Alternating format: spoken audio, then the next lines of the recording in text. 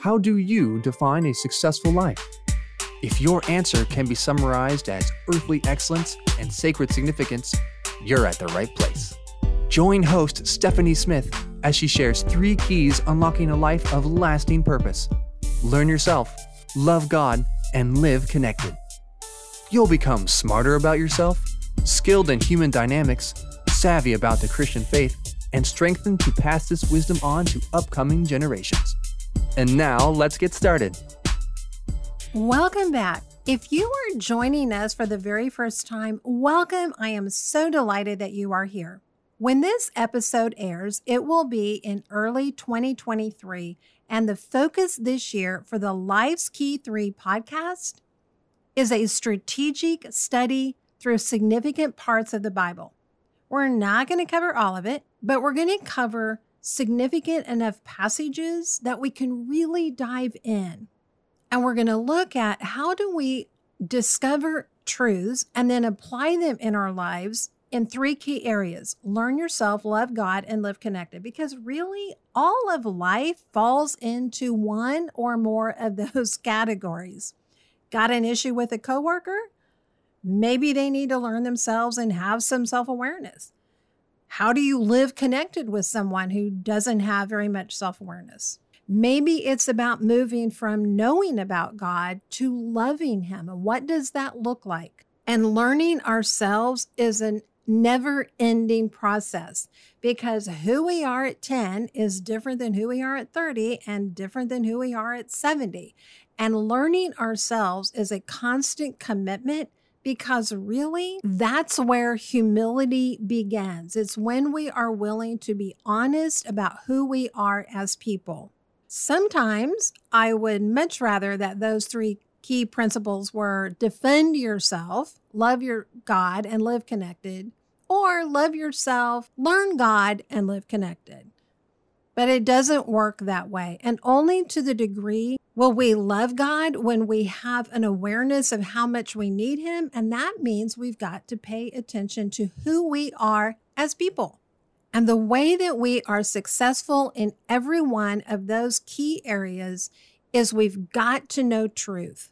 And if you listen to the Core Compass of Truth 4-part series that we've done earlier in the podcast, you know that I propose truth comes from 4 places. It comes from common sense, which is God's universal grace to humanity. It comes through creation. It comes through other people, not just only Christians.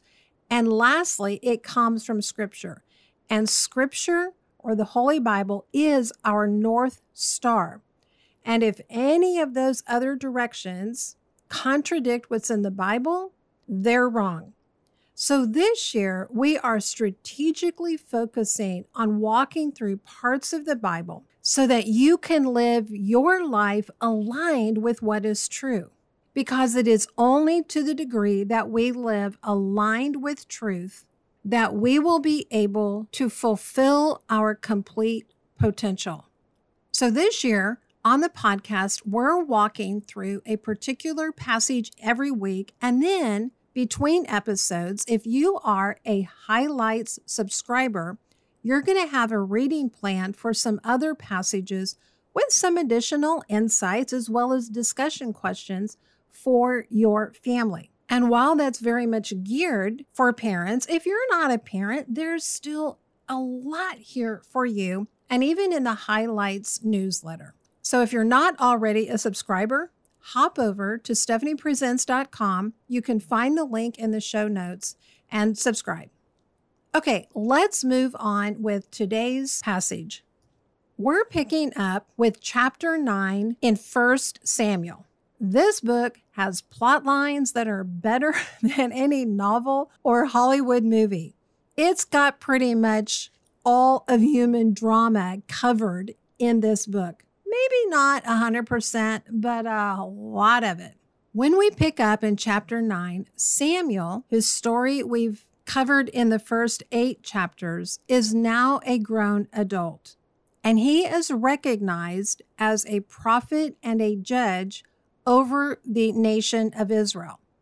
Up until this point, from the time that the Israelites had entered into the land of Canaan, They had been ruled either by one leader, such as Joshua, or they had been ruled by judges and prophets. These were the people that they looked to for religious, moral, ethical direction and guidance. So Samuel's now an adult, and he's off doing the business of being a prophet and a judge. And this is where we meet Saul. Yes, Saul, the very first king of Israel, who has no clue in chapter 9 that he's ever going to be king. If you ever wonder about God's providential timing, you gotta read this chapter. I don't believe that every single thing that happens to us is because God acts as a master puppeteer and just makes sure everything in our life happens in the exact day and second because he's written it up in some prescription somewhere. Nothing catches him off guard. But I don't think every time I pull into the parking lot that I get a certain parking space because God made sure that the person ahead of me checked out with their 3 bags of groceries and got through the checkout line that was the fastest in the store so they could get out and unload and drive off just in time for me to pull into that space. But I do believe there are times God divinely shows up and orchestrates events to accomplish a specific plan. I've had the good fortune of growing up in a Christian home and in Christian churches. And I cannot tell you how many times I have heard sermons and discussions and conversations and read books and listened to radio programs or podcasts that have talked about how do you know and find God's will. And I have seen this often cause more distraction in a person's life than direction. And the reason is because sometimes we get so focused on thinking that God's will is for us to spy the tiny little nugget of gold at the base of the river that we just miss seeing the beautiful river that's right there in front of us. God's will, it seems to me, normally gets accomplished when we just go about life using the common sense He's given us, inviting counsel from other people, living in alignment with creation, seeking scripture for principles of wisdom. And then when there is something specific, an event or a person that we need to encounter, God will show up in those situations and make that happen. And we might be better off instead of spending so much time sitting around lamenting that we just don't know what to do because we don't know God's will, or plowing on ahead because we've determined this is God's will, even though people around us are waving all kinds of red or yellow caution or stop flags. Maybe we'd just be better to just kind of get on with life and expect that God will show up if a divine intervention is needed. And that's what happens here in 1 Samuel chapter 9. So Saul comes from a wealthy family. We know this because we're explicitly told this at the beginning of chapter 9. His father is Kish, and Saul is not only wealthy, but he is tall and he is handsome. We might be able to conclude that he was probably also dark. So yeah, Saul fits the category for tall, dark, handsome, and wealthy. And Saul's out on a mission. There are some donkeys that have gone AWOL. They are missing. And so his dad says to him, Saul, I want you to take one of the other young men and I want you to go find the donkeys. Now, I don't know why Saul gets sent out on this mission. Was Kish concerned that someone who wasn't family wouldn't take the job as seriously and wouldn't really put their heart into it? Did he just need a break from Saul? We don't know. At least not from a human perspective, we don't know. But we will see that this was a time where God, through whatever way, had divinely used the missing donkeys to get Saul to a particular person and a particular place. Well, Saul obeys. He gets somebody else to go with him, and they go traipsing off in search of these missing donkeys. And they go through quite the distance in search of them. As a matter of fact, this is a 3-day excursion. Now, I don't know if you have any experience with animals, but I have some. I grew up on a farm. And let me just tell you, hiking around through the countryside, or if they were on horses or they were on other donkeys or whatever their mode of transportation was, finding these lost donkeys was going to be a challenge. It's not like they just would have stood out in the middle of the road and waited for somebody to come and find them. Probability of this being a successful mission actually could have been kind of low. But sometimes we set out to complete one mission that's not terribly inspiring to us, and it might even have a very low rate of success, but God's going to use it for an entirely different purpose. I can look back in my life and I can see jobs that I had that never turned into a long-term professional career path, but that taught me skills that I use to this day in entirely unrelated spheres. Or people that I met in the process of doing that menial work that led to opportunities I never would have imagined. So after 3 days, they reached the place where Saul is like, okay, I'm done. The donkeys are gone. We're just going to have to go home. We're going to give up. And the servant who's with him says, oh, wait just a minute. Before we give up, there's a man of God in this city, and maybe he can tell us where the donkeys are. Isn't it fascinating? The servant is the one who says to Saul, hey, let's go see about talking to God about this. Because that's what going to Samuel was. It was going to someone who heard from God and could give them direction. Don't just look at people who are in places of authority to give you divinely inspired words of counsel. Maybe your friend, maybe your coworker, maybe your kid, maybe an in-law, maybe a stranger sitting next to you in the waiting room at the hospital is going to say something to you that is going to help to get you where God wants you to go. So this servant who is in a lower position than Saul says, hey, let's go talk to the man of God. And so they do that. And it's just fascinating in this chapter how that happens, because they don't just like pop around the corner and then like, oh, whoosh, what do you know? There's Samuel. No, actually what they end up with is they're going up to the city, and there are these women that are coming out to draw water. And they ask the women, hey, is the prophet here? And the women are like, oh, yeah, yes, he's just right up there. And they give directions and they tell him about the timing. And so as Saul and his servant are on their way, God confirms to them that they are headed in the right direction. That's also kind of important to clue into.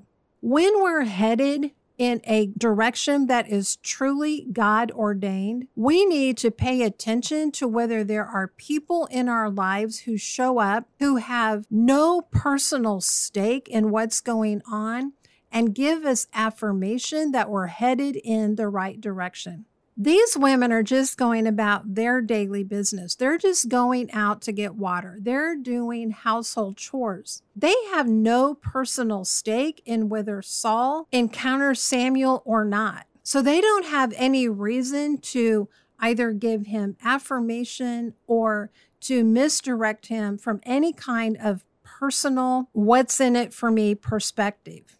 So when you're headed in a direction that you think God has pointed you to, weigh the motives of people who are either giving you affirmation or they are trying to direct you in a different way. What's in it for them? So Saul and his servant have the affirmation now that, yes, they're going in the right direction. So they go on up to the city and they encounter Samuel. Now it's fascinating because the day prior, God had shown up in Samuel's life and said, hey, by the way, I just want you to know this, Samuel. Tomorrow, about this time, so he is specific about the day, and he is specific about the time, and he is specific about the place, and he is specific about the person. He says, there's going to be a young man. He's going to be from the tribe of Benjamin, and he's going to show up, and he's going to be anointed prince over my people, and he's going to be the one who delivers this nation of Israel from the Philistines, which was one of their worst mortal enemies. So God's already clued Samuel in, hey, be on the lookout for a person I'm going to send your way. You know, we can pray and say, God, help us to be attentive to your voice so that we can be on the lookout for people that you are going to send our way, because there is a divine appointment and a way that we are supposed to speak into their lives to further their calling. Saul shows up along with his servant. They encounter Samuel. They sit down. They have this meal. Saul is put in this place of honor, and he has no idea why. Okay, this would be kind of like you decide you're going to run to the grocery store because you're out of eggs, and then you encounter someone, and the next thing you know, you're having dinner with the governor. Your head would probably be spinning a little bit. And that's what happens with Saul. So the next day, they get up, they're on their way, and Samuel comes to the end and he says, okay, Saul, I want you to send your servant on ahead because I've got something that I want to tell you privately. This very same servant who had been the driving force for why they ended up going to the city where Samuel was to begin with, all of a sudden now he's to be sent on ahead. Samuel doesn't say, hey, servant, you come on over. You've been integral in this. Okay, you need to be a part of what's going on here. No, sometimes there are people that God places in our path to get us to a certain place, but his intention is not that they remain alongside of us forever. Sometimes God says, okay, your mission's completed. You need to move on down the road. And we don't disdain those people. We don't look down on them. And if we are that person, we don't go, but God, I'm supposed to be a part of this person's journey because, hey, I helped to get them to you to begin with. I helped to get them to a place where they were going to step into your calling. What do you mean, send me on down the path? But we need to be willing, whether we're the person sent down the path or we're the person who has someone else in our life that God is sending on down their own path ahead of us, that we be willing to just stay focused on what God is speaking to us, to stay faithful with our calling and not get all upset because we don't get invited into somebody else's, or we don't get to keep people alongside of us who have previously served as well. So right here in this one chapter, we see God is able to use the most ordinary events to get us to a certain place. He is able to use people to speak into our lives, even if it's just once, to move us forward. He provides affirmation in the most ordinary kind of event and people as we are moving to the place of our calling. He can give us a heads up about somebody he's sending our way. And lastly, there are times we need to be willing to be sent on down the road, or we need to be willing to let God send somebody else who has accompanied us to a certain point in our life on down the road because they're no longer needed right alongside of us. Isn't it fascinating that just in one chapter of the Bible, there's so much richness there and so many things that we can apply in our own lives? I love this. Next week, we're going to pick up with another chapter in 1 Samuel. In the meantime, if you don't want to skip over chapter 9 and the next chapter that we're going to pick up with, which won't be chapter 10, then subscribe to Highlights at stephaniepresents.com, and you're going to get some reading chapters, and then you're going to get some discussion questions for your family and some additional insights. Thank you so much for joining me. Hey, would you do me a favor? Would you share this podcast with one other person?